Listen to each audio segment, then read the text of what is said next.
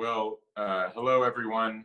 Good morning, good afternoon, good evening. I'm Matt Rojansky, director of the Kennan Institute. Very pleased to be able to bring you a follow-up discussion on Russia and the COVID-19 response with a really wonderful panel, a diverse set of experiences and views for what is obviously a fast-moving topic, but certainly one that has been in the news in the last several days. As many of you know, Russia is now number 2 in the world for total number of cases, with the case numbers growing very, very fast in the 5 digits now, daily, over 10,000 new cases each day. We hope everybody is staying safe and socially distant, if that is your response, and healthy and engaged. And we hope that this conversation will be an opportunity for that. You can stay up to date on all of the Kennan Institute's work, including our latest episode of the Kennan X podcast, which will be about COVID in Russia, available very soon, and the forthcoming launch of our new podcast, generated in the Petri dish, sorry, too soon, of social isolation, called the Russia File podcast. So please pay attention for both of those. If you're on our email list, they'll be sent out to you soon. If you're not, please join us. Our panel, as you likely know from the announcement, includes Dr. Judy Twigg, Dr. Robert Heimer, and Sergey Parkhomenko of the Kennan Institute. All have invaluable experience and a lot to share on this topic from different perspectives. But before I introduce each of them in sequence and open the conversation, I just want to take a moment to remember just an incredible person who departed us recently, Dr. Ed Berger. For those of you who know the field of U.S.-Russia health cooperation, you will not be a stranger to the work of Dr. Berger and the Eurasian medical education program that he founded and ran for some 2 decades. He was just an amazing man. He was, of course, a medical doctor, also had a Doctor of Science degree, served in the Navy, in the Naval Health Service, served on the staff of the President's Science Advisor, was a professor at Georgetown Medical School, and just fundamentally a leading player in starting and then expanding U.S.-Soviet and U.S.-Russian health cooperation. We lost him last month from heart failure. There's a very touching obituary that you can find on the internet if you just Google his name. And I feel especially close to Ed, not only because of our work together over the years, but because he also spent a lot of his time in Vermont, where he had restored and preserved a historic farm, and that's where my wife's family is from, and we too enjoy Vermont whenever we can. So the next time we go up there, and indeed whenever that is, and the time before then, I'll be thinking of Ed.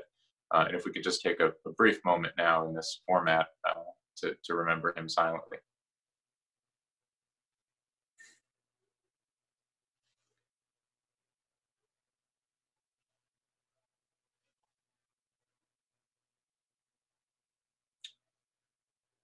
Thank you.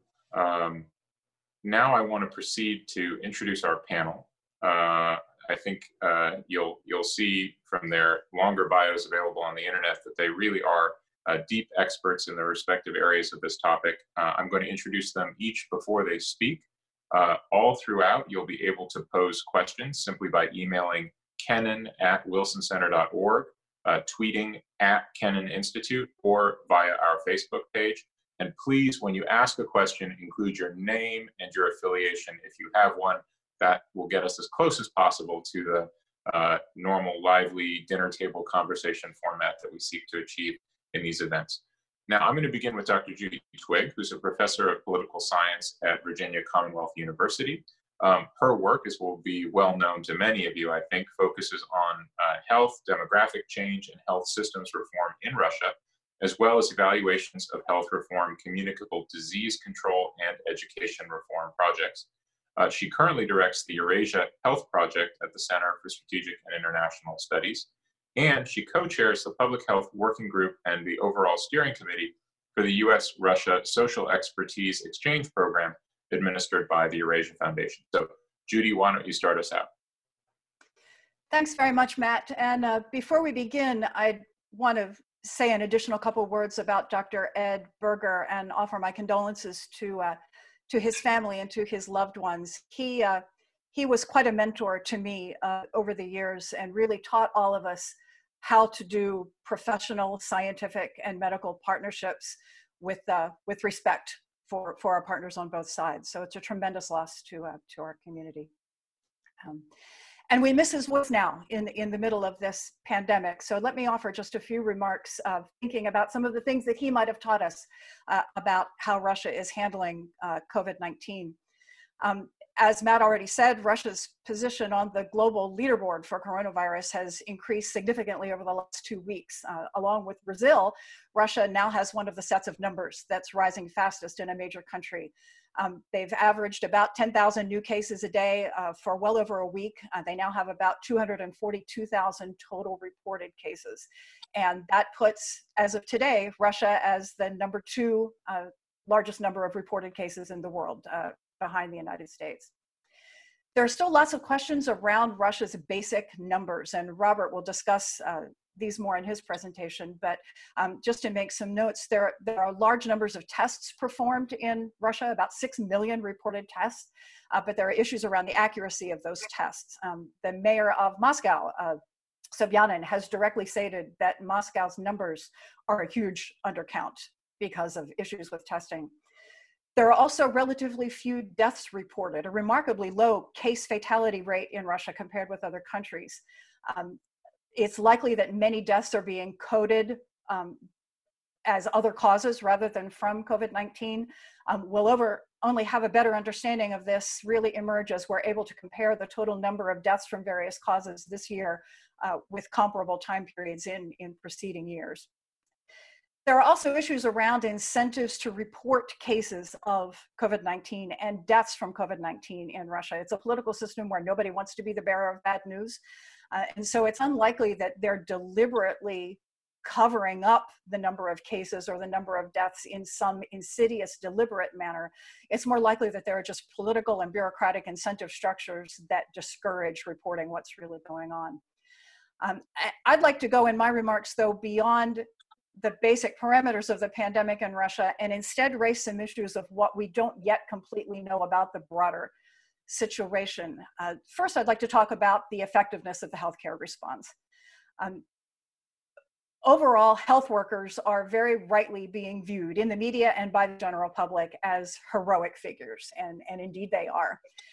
And it's clear that the healthcare system overall hasn't been as overwhelmed as we had originally feared it might be. Certainly, there have been some instances of temporary, localized overload on the system, but in general, it looks like there's been enough surge capacity. There have been enough beds. They've been converting hospitals to COVID-19 only facilities. They've been building more facilities. There have been enough ventilators. There have been enough other equipment. But certainly some key issues have emerged. The largest of those issues so far has been around personal protective equipment. There are shortages of PPE everywhere in Russia. In normal times, before the crisis, personal protective equipment in Russia was mostly imported from China. You could get it so cheaply from there that it didn't make sense to manufacture it on a mass production basis in Russia. So in January and February of this year, when China got hit hard with the pandemic and production of PPE in China slowed down, Russia actually sold a lot of the PPE that it had back to China. So that left Russia with big shortages when Russia got hit. Now manufacture and purchase of PPE in Russia is centralized in the Ministry of Industry and Trade. And Russia is buying from China again, and there are loans to Russian companies to ramp up PPE production in a major way.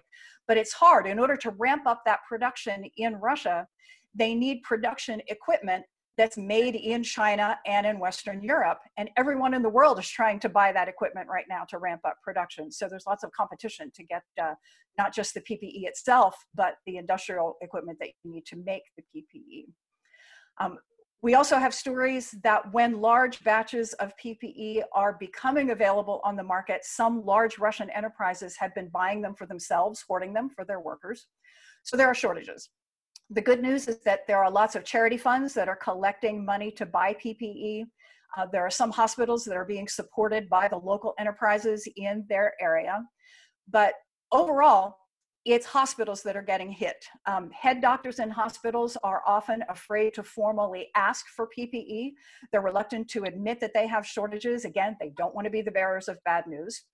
And the bottom line is that because of these PPE shortages, health workers have been highly vulnerable to infection. Hospitals themselves have become one of the primary hotspots of infection in the country, and many health workers themselves have become infected and have died. The big story last week coming out of Russia was about several doctors falling to their deaths out of hospital windows. I don't think that this was anything specifically insidious. I don't think the Kremlin is deliberately silencing doctors who are speaking out against their working conditions or against shortages of PPE. It's much more likely that what we're seeing here are suicides among healthcare workers. Russia's not unique here, but there is widespread despair among doctors and healthcare workers about their lack of personal protective equipment, about their inability to save their patients, about pressure from local bureaucracies to produce results in a situation where producing results is so difficult and impossible in many circumstances. As the pandemic has developed, they separated hospitals into those that are treating COVID-19 and those that are not, or they're separating into red and green zones within single facilities, and that's good for infection control. But within the health system, what that means is that resources are overwhelmingly being shifted toward the fight against COVID-19. That's magnifying challenges and shortages in the rest of the healthcare system. In many cases, those challenges and shortages already existed in the healthcare system. So we're hearing stories like one heartbreaking one from Tula last week, where there's a pediatrician who couldn't even get those disposable wood popsicle stick like tongue depressors for examining his kids' throats. So he had to start using metal ones and boil them after each use in order for them to be sterilized. That kind of story of shortage is becoming increasingly common. We're also hearing lots of stories about shortages of medical personnel as health workers have become sick and therefore taken out of the work space as they've passed away. We know that Russia has mobilized thousands of medical students to come out of medical school and start practicing early. And we've also seen hospitals going on social media asking for an anesthesiologist, resuscitation specialist, the particular specialists that they need to come and work in their facilities. And one obvious question that's come up just over the last couple of days is about the ventilators. We all worried about ventilator shortages or the quality of ventilators in Russia at the beginning of the pandemic. And now we're hearing in the last couple of days reports of fires in hospitals in Moscow and St. Petersburg caused by electrical shorts in faulty ventilators that were produced in Russia. It looks like it's one specific model coming out of one specific factory, and I'll note that that model was one of the ones that was shipped as part of the Russian aid delivery to the United States. So those faulty ventilators have been in New York and New Jersey, but they have not been used in hospitals. New York and New Jersey have reported actually that they haven't needed those Russian-produced ventilators, and they've been sent back to the Federal Emergency Management Agency. So we don't worry about those equipment failures here in the United States. Another factor with health workers is that we know that the payment of additional wages and bonus that were promised to healthcare workers haven't materialized everywhere as they were promised. There are also supposed to be large payments to families of healthcare workers who have died of COVID-19, basically insurance payments. And we're learning now that those aren't getting paid consistently. And we're worrying that that's actually acting as an incentive not to put the cause of death of a healthcare worker as COVID-19 so that the state doesn't have to make those large insurance payments to the families of those health workers that have died.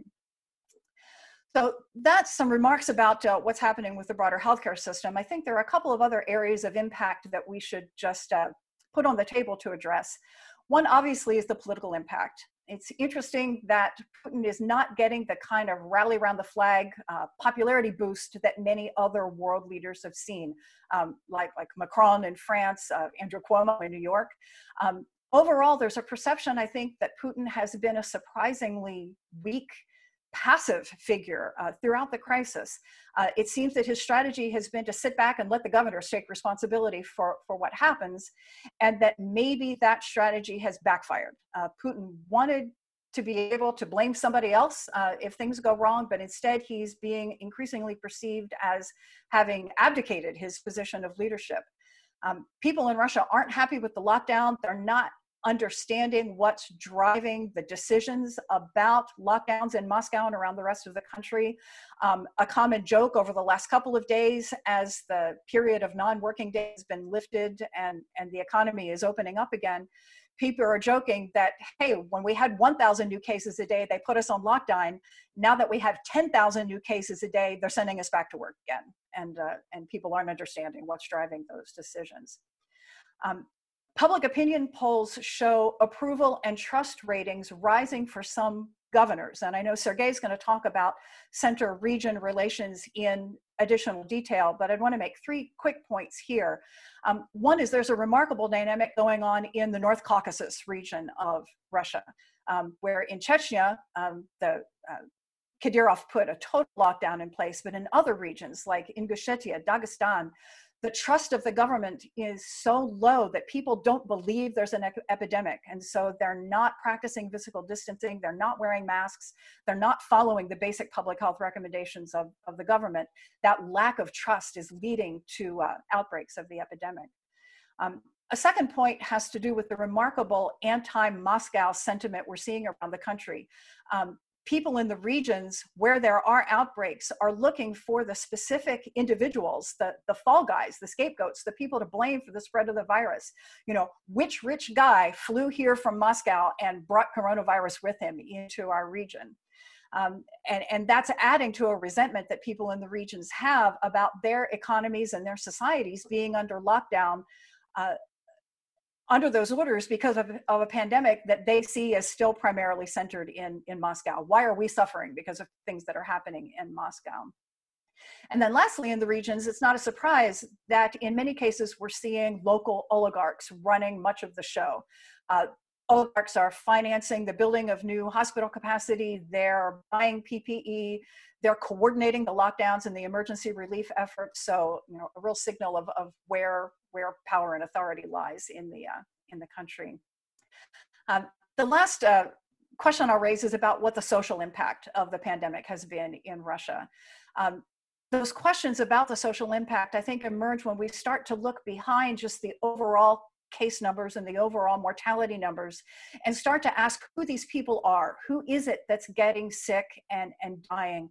What's their socioeconomic profile? What have been the primary risk factors for infection and for severe infection and death? We know that the early infections were among relatively wealthy people in Russia, people who had been on holiday in Italy, Spain, on ski vacations. But I think it's high time that we started to think about the impact of infection now on more vulnerable groups, figuring out how the disease is spread among more marginalized populations. And one particular population I think that we're going to start hearing more about over time are labor migrants.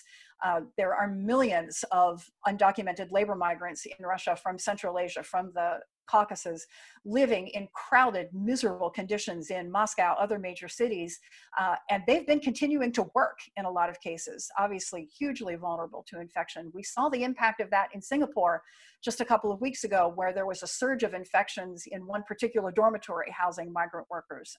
So that's worthy of keeping an eye on in Russia. And then lastly, I think beyond the spread of coronavirus itself, it's important to think about the broader health and social impact. And just 2 points I'll make there. One is that there's lots of non-coronavirus related healthcare that's being neglected right now. People with chronic health conditions, non-communicable disease, heart disease, high blood pressure, diabetes. Not only do those things make a person more likely to contract a serious case of COVID-19 disease, but those people are likely afraid to go to the doctor right now. They're not keeping up with management of their conditions. What about things like just routine immunization, cancer screenings, regular healthcare? In the United States, there's been a 50% reduction in visits to primary care physicians over the last 8 weeks. So this is a way that the pandemic of coronavirus could reverberate throughout the entire health sector. And then lastly, we should ask about the specific impact of this pandemic on women. In Russia, we're hearing that there has been a doubling of domestic violence complaints under lockdown. Women are trapped at home with their abusers. The shelters that they might go to, the other support services that they might rely on have had their services curtailed or closed. So just one example of the kinds of social impacts that we should start paying attention to with the pandemic. Thank you. Thank you very much, Judy. I want to go right to Sergey, who will talk to us a little bit more about some of the topics that you raised, including politically sensitive issues in social payments and center-region dynamics, which I think is probably an under-noticed aspect of this situation in Russia, at least from the outside, from the West. Sergey Parkhomenko, the incomparable and well-known Russian journalist, publisher, and founder of a number of important social projects aimed at developing civic activism, promoting liberal values, and of course, supporting independent journalism, is our senior advisor at the Kennan Institute, and since August of 2003 has been presenting his very widely listened to Sud Stolitsy, the crux of the matter radio program on Echo of Moscow, a weekly program which looks at the events of the past week. But we get to hear from Sergey today in the middle of the week. So, Sergey, please. Thank you, Matt. Thank you for having me here. I totally agree with what Judy said about Putin, and Putin is really being very passive and really avoiding taking difficult decisions now on the coronavirus period. And lots of Russians joke about it, that we don't have state of emergency in Russia. We have what the hell knows what state. It's a much ruder expression used in Russian, but I translate it in that way. Really, 2 days ago, last Monday, Putin delivered a statement for the fifth time to the entire population. But let's note that he never speaks directly to Russian citizens. It is not his style. His addresses are always organized as if Putin were taking a meeting with the government or the governors of Russian regions or some other responsible bureaucrats, and he addressed the people as if through their heads. So after this speech of this Monday, just primitive thing, no one understood that Putin said about the future strategy to fight the epidemic in Russia in this stage. There are still now debate in Russian social media and Russian press about what he said exactly, because in his speech, some parts were completely contradictory to others. In one phrase, he said that all Russian enterprises are back to operation. And another phrase, he said the opening of the factories, offices, and state organizations is completely dependent on the governors of local administration. It's a very important factor in the current situation. In Russia, we're seeing a strange process of, I said, forced federalization. The Kremlin administration systematically shifts responsibility for decision on the epidemic to regional authorities, governors, and city mayors. This is a very unusual process in Russia because the Russian Federation, the Russian Federation, unlike the United States, has never really been a federation. It's a unitary state. More than that, it's a super unitary state. And this shift of power, it's not the authority, not the resource, not the money, not some possibility to to this governance, but only responsibility is transferred from the center to the region. It's important. This ad hoc federalism is precisely the flight of Putin and his entourage from responsibility. It's very easy. If the whole epidemic story ends well, all the merit will go to Putin. If the situation turns tragically, governance and regional administration will be responsible. That's all. It's so primitive. It's so flat. It's so understandable.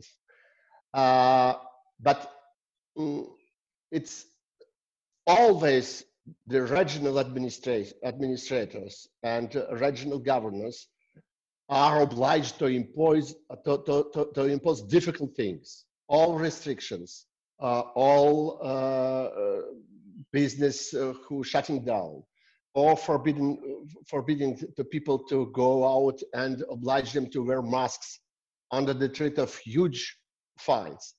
All this is a work for local administrations. And for Putin, only good news. Only good news comes from Putin. He only allows, opens, encourages, and promises some new possibility and some new good things and the state help. I think it's something opposite to that what's happened in the United States now. Putin artificially make the governors to make decisions in his place.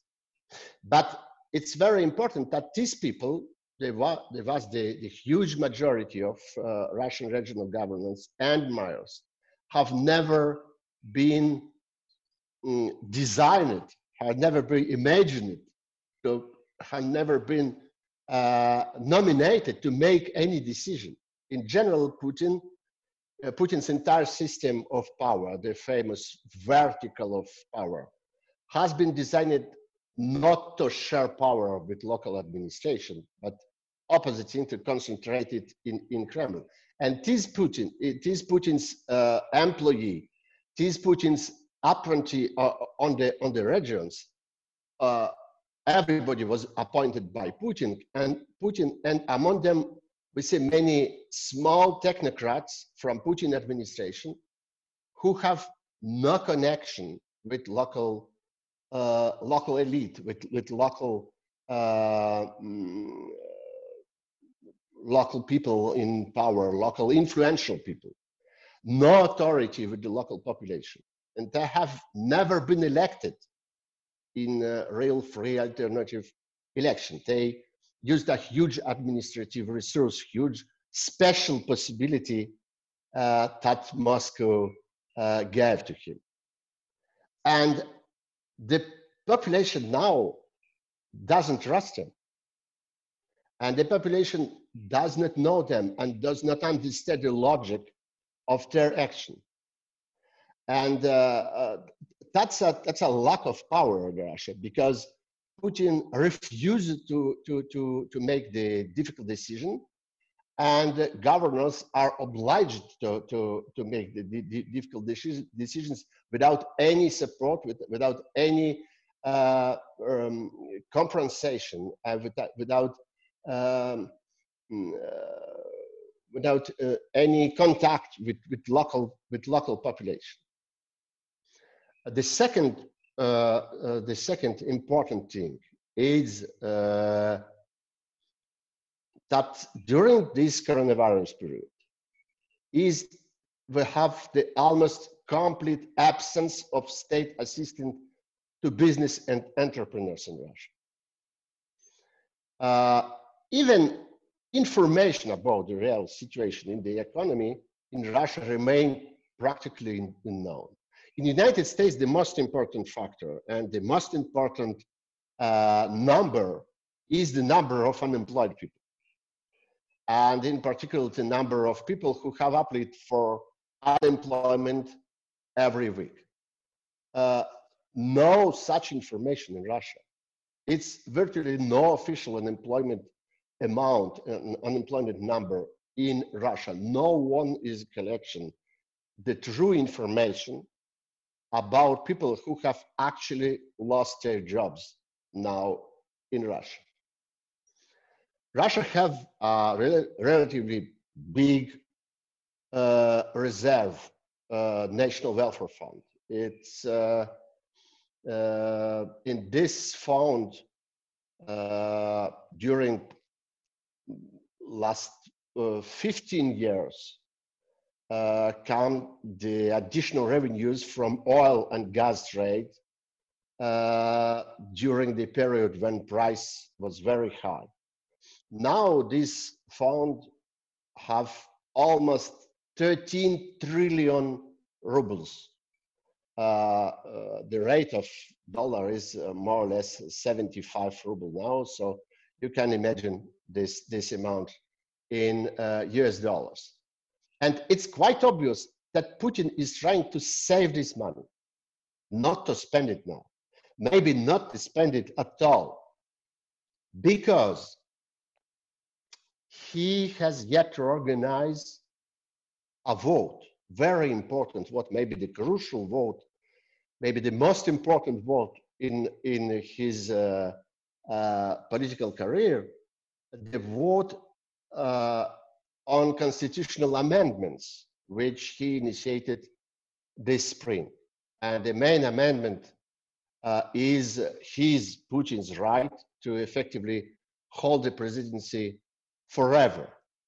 The popular voting was scheduled for early April, and it was cancelled the last minute. And it's clear now that Putin wants to return to this issue in mid-summer. Nobody in Kremlin, no Putin, no his cronies, no governors, nobody nobody forgot this issue and this problem. It is very likely that Putin wants to retain the opportunity to have a wide distribution of money just before the vote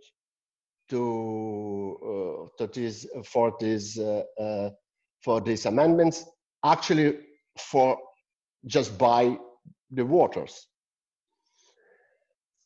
In fact, it's just this Monday, during this fifth address to the population, Putin promised some direct small financial assistance to the population for the first time. It was assistance, it will be provided to family with children under 16 years old. The total amount of this assistance is about 200 billion rubles. It's approximately $4 billion. $4 billion for all the huge Russia. Just compare it to the amount of support that the United States government is paying for American business.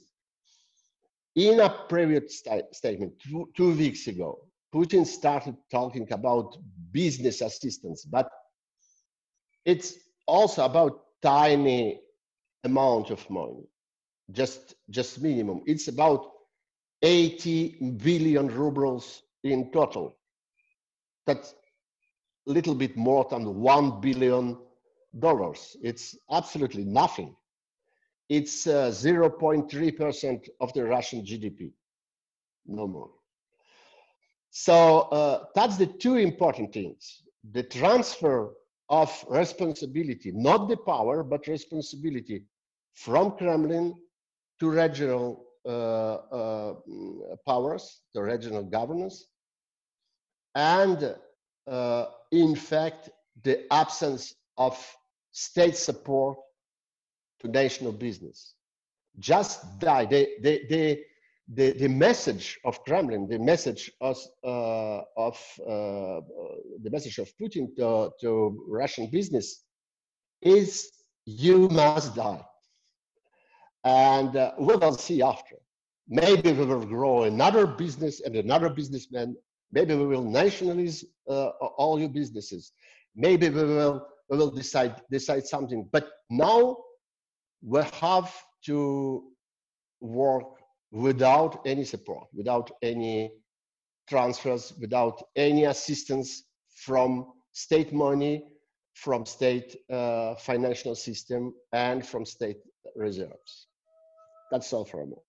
Thanks. Great. Thank you very much, Sergey. Under those circumstances, is it any surprise that some businesses are hoarding PPE when they come across them? They're on their own and they're doing what they can. I'm surprised to find myself defending Russian business.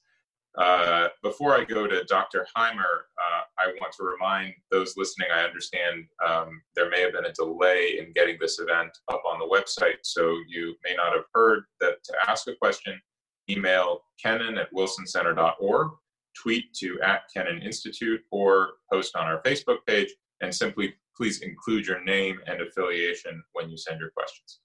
All right, now, last but not least, to give us a sense of the scope of the epidemic itself, the question of accuracy of numbers and efficacy of testing, and this sort of perplexingly low death rate we keep hearing about, and some of the strange, almost conspiratorial explanations I've heard for that.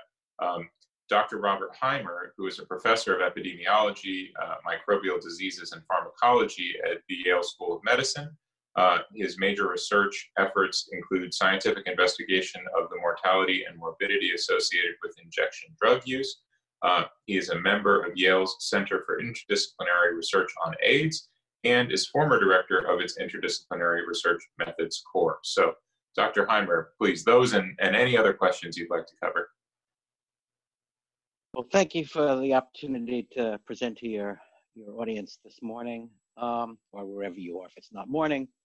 The one thing that strikes me, my experience in Russia has been almost entirely related to the epidemic, the conjoined epidemic of addiction and HIV and related diseases. And the one thing that struck me then and strikes me now in this new massive catastrophic health threat to Russia and the United States are the parallels between our two countries. Sergey was talking about the abdication of responsibility by the leader of Russia, Putin. We see exactly the same thing in the United States, that leadership has to devolve down to the states, to the oblasts. It's the same thing, all over again.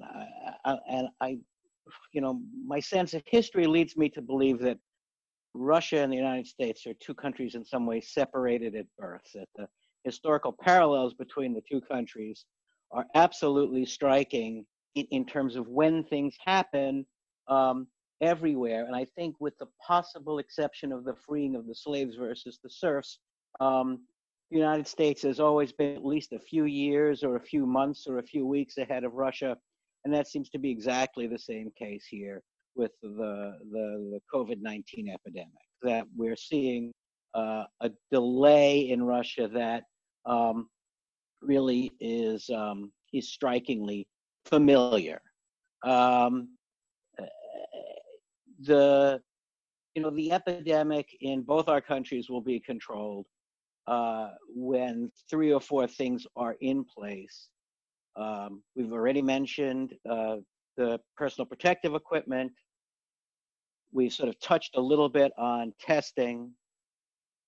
We have not touched at all yet on contact tracing.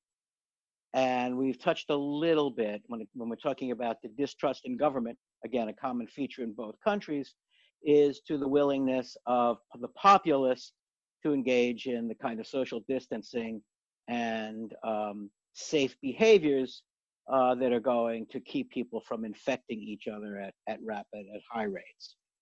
So when it comes to, let's start with PPE, I don't know enough about the actual situation to tell you much. Again, I'll leave that discussion to what we've already covered. When it comes to testing, again, there seems to be no centralized effort to produce tests that I'm aware of, either in the US or in Russia. Again, a striking parallel, that many of the tests may in fact be inaccurate. And if it's similar to the United States, then the tests will be relatively sensitive, in that if you test positive, you're likely to be positive, but to have a low specificity, meaning that you're going to miss a lot of the cases.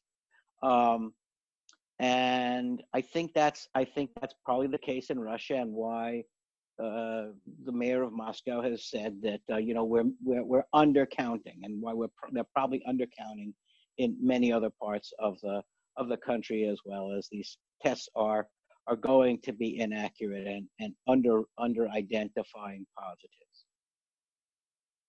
In terms of contact tracing, I haven't heard of any efforts to set up the kind of surveillance, active surveillance system. This is not anything that Russia has ever done that I'm aware of. The health system sort of seems to require that people come in and be diagnosed, and Russia's very good at counting things. But Russia, as the health system and the public health system, which is almost non-existent as a proactive force, to go out and identify and do the necessary contact tracing and enforced quarantining and isolation that would be necessary to control an epidemic of a communicable infectious disease. The last issue is the willingness of individuals to adhere to standards of spatial distancing, self-isolation, remaining at home unless it's absolutely necessary, not going out in groups. Again, the parallels between the US and Russia, the distrust of government on the parts of many segments of the population, although the segments differ in Russia and the US, is going to make it very, very hard to clamp down on this problem. And even in places like Germany and Korea, where people have been, fairly adherent to, such changing personal behaviors, we're still seeing, sporadic reemergence of these infections. And in the absence of a really thorough population-wide self-protective set of behavior changes, we are not going to see this epidemic end anytime soon. The last issue that's been raised briefly, and I don't want to go on too long about this so we can leave time for questions, is the issue of deaths and what might be a possible explanation for why the percentage of cases that lead to a death, COVID as the cause of death, is only 1% in Russia, while it's 5% in China, 6% in the US, above 10% in places like Spain and Italy. Is my experiences with the HIV epidemic, where large numbers of people who died of AIDS-related complications, the cause of death was not attributed to HIV or AIDS, but to the tuberculosis or the pneumonia or whatever other form of viral disease or bacterial disease or fungal disease eventually claimed their lives, when they became fully immunocompromised. I think the same thing may be true here, that people are being diagnosed and they may have COVID-19 or SARS-CoV-2 diagnosis somewhere in their medical record, but they're being written up as having died of the pneumonia or one of the other more minor causes of death that seem to be a feature, especially in older people, of a rapidly advancing unchecked SARS-CoV-2 infection. So again, I don't think it's a conspiracy of any kind. I think it's just a systematic issue that's pervasive in Russia and has been, for the 20 plus years that I've been doing work there. I don't see the system having changed in any way to be able to properly account for the true toll of this epidemic. Thank you. Thank you very much, Dr. Heimer, and thank you all. We have 15 minutes left, and we have a great many questions. So I think what I'll do is hold some of the follow-ups that I had. I want to go right to questions that have been submitted by the audience. And I think in the interest of time, I will direct the question to an individual, and if someone else wants to chime in, just signal to me. This is a question first for Sergey, and it comes from the co-chair of the Wilson Center's Global Advisory Council and former head of MI6, Sir John Scarlett, who asks, Putin must be aware of the increasingly open criticism that he is abdicating from management of the crisis. Do you think that his approach and policy might change in light of that? And if it does, the risk to the referendum result would seem obvious, although I think we don't know when the referendum or how the referendum will be held yet, if I understand that correctly. Sergey, please. Yeah, it's about this referendum about constitution amendments, and I think that's the major risk for Putin's now, because he has to operate in this small window of possibility before the moment, just after the moment, then population will be grateful, and the population will be happy with the state support, and another moment will population will realize that the effect of epidemic, firstly, the effect of Russian economy is really catastrophic. So it's to choose a very precise moment for this referendum, and it is a great risk for Putin, because before this epidemic, always was absolutely clear, always was absolutely guaranteed for Putin, always was absolutely decided for Putin just before the starting of war, because the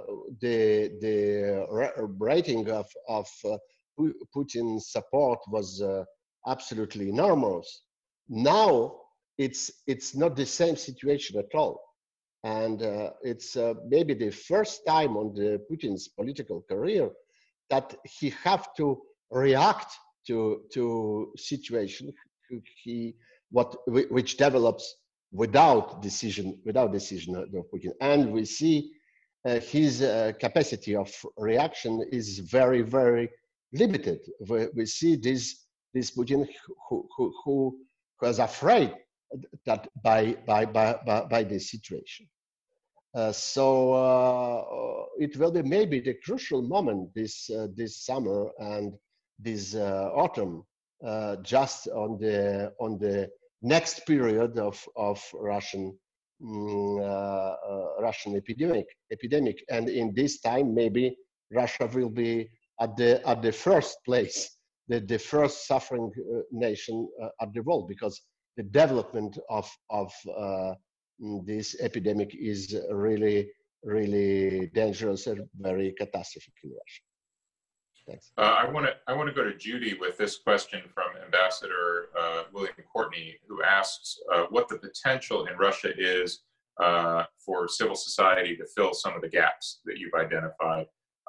For example, just helping do public education, providing volunteer assistance, mobilizing perhaps some popular political support for more spending on health. And I'm recalling here some of the recent episodes, like, for example, the fires a decade ago, where civil society really came out of the woodwork and just did incredible work to compensate for the inadequate response of the Russian emergency services. Judy, what do you think about that? We're already seeing that happen in a major way. This is what civil society does in Russia. It steps up when there are gaps left, cracks in the system. they step in and keep people from falling through those cracks. And so we're already seeing, as we've seen in many places around the world, individuals and civil society organizations stepping up with manufacture and distribution of PPE. We're seeing delivery of meals to healthcare workers. A wide variety of social activism is already very much in place and growing to try to keep the fabric of society together, when, as Sergey has pointed out, the state has very much abdicated its responsibility to maintain those gaps in the safety net during a time of crisis. Mm-hmm. Professor Heimer, I want to go to you with this question from Professor Amaryllis Lugo de Fabris from Howard University. She asks, given how little is known about how the virus affects overall health, how do you think we'll be able to carry out productive comparative analysis of the effects of the pandemic on different population groups for international comparison? For example, in cities in the United States, there are disproportionate numbers of infection among African American populations and radically different rates of infection depending on population density. Well, that's a major question that I think everyone is trying to get their hands around, and I'm not sure I have a really cogent answer to that, because in some ways she answers her own question in that we understand that in different contexts there are going to be different vulnerable populations. That the things that seem to, predict which population is going to be most at risk are those populations that already are under social stress due to disparities, due to the history of oppression, due to structural issues that put that weakens the very fabric of their communities. And so I think we're going to see, we've already seen the effect in weakened communities in the United States, whether it's the aged, whether it's African Americans, whether it's people working in close quarters, in meatpacking plants. I think we're going to see the same thing in Russia, that the migrant community that's forced to live together in substandard housing is going to be at tremendous risk. The elderly are going to be at tremendous risk. Those people, when the virus eventually gets there, poor rural communities are going to be hard hit, because the disease is going to run through some of the villages and hamlets, and there's going to be no way to track it in time to stop it. And I think it's just a question of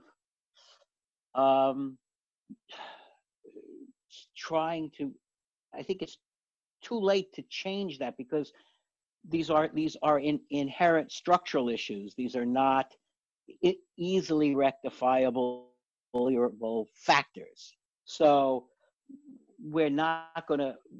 this is not something that we're going to be able to control. It's something that maybe in the future, if we can change our systems of doing things, if we can have a healthcare system that's more proactive, if we can change some of the underlying structural problems in our communities, if we can create safer, healthier communities, but that's not going to happen in time to prevent this from being catastrophic in many parts of the world, not just Russia and the United States, but in many parts of the world. We're already seeing it in Brazil and in India, and in South Africa is now experiencing a very large and growing epidemic.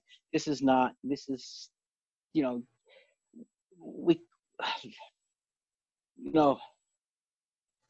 going to be watching this. We're not going to be affecting it in any meaningful way in the near future, I'm sorry to say. Thank you.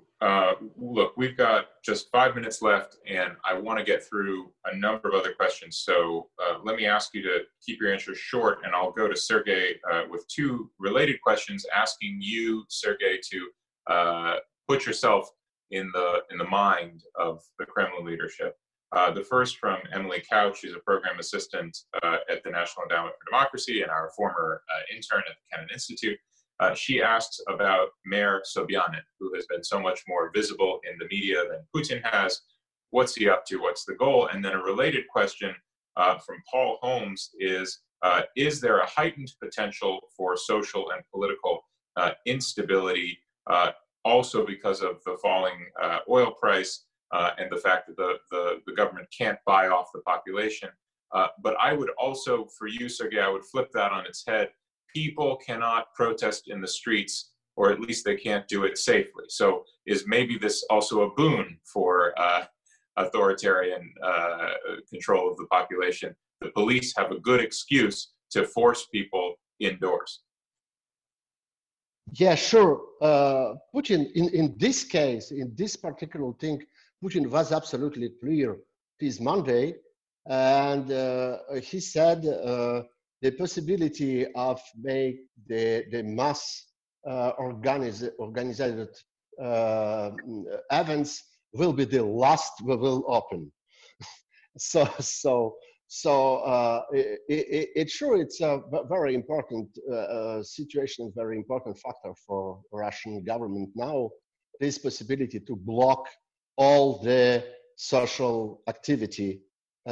First of all, the social activity on the streets of Russian cities. So all the events are moved on the political tactics. It was a very good question about Sobyanin. Sobyanin is quite visible now. Sobyanin is quite active now, and Moscow is the city where the most of contaminations and most of deaths are now in Russia. More than 10,000.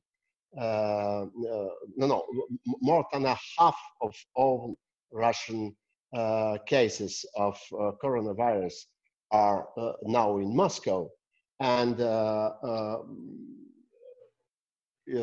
Sobyanin is forced to act, and it's absolutely sure that on the late period of this epidemic, and maybe just after this epidemic, we will see the very difficult fighting between Putin's and Sobyanin team.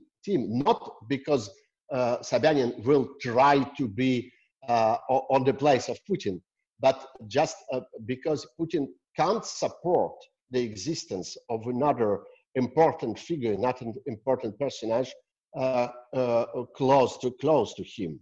And it's sure that Putin and his entourage will try to destroy this new popularity of Sobyanin. Okay, great. Thank you, Sergey. One very quick final question, if I can, for you, Judy. You briefly mentioned the impact of the COVID epidemic on women. This is a question from Inga Plateas. There are reports of abortion services becoming inaccessible, being deemed non-essential. Can you comment specifically about access to abortion services in Moscow and other regions of Russia during COVID? Yeah, thank you, Matt. The latest numbers I've seen is that there are as many as 1 million abortions that would normally have been performed in Russia during this time period that have not been so far. So this is a fundamental restriction of access to women's reproductive health services that will have health consequences for those women going forward. Of course, the state is interested in increasing birth rates, and so they may be happy to have a number of additional babies being born, even if those are not necessarily wanted babies. And very quickly, to bring this back around to the question about civil activism and protests and mass protests, I wonder how much, not just in Russia, but in many countries around the world, we're going to see some innovation with social service, civil society activism, and mass protest moving online. In other words, is this going to be a period of sort of dynamic innovation where people figure out how to do this kind of communication and have impact through this kind of mass communication through the channels that are available to them, in this case, through online communication? Great. One really good example of both protest and impacts on women's health is the hashtag Я не хотела умирать, which you can see on Twitter. It's women posting photos of themselves having been abused in these social distancing lockdown conditions, which is unfortunately also an epidemic amid the pandemic. I want to thank all three of you, really just phenomenal complementary perspectives on this ongoing problem. We'll continue to cover it. Pay attention to the next episode of our Kennan X podcast, which is going to cover Russia and COVID. Thank you for all your excellent questions. So for now, signing off. See you soon. Bye-bye.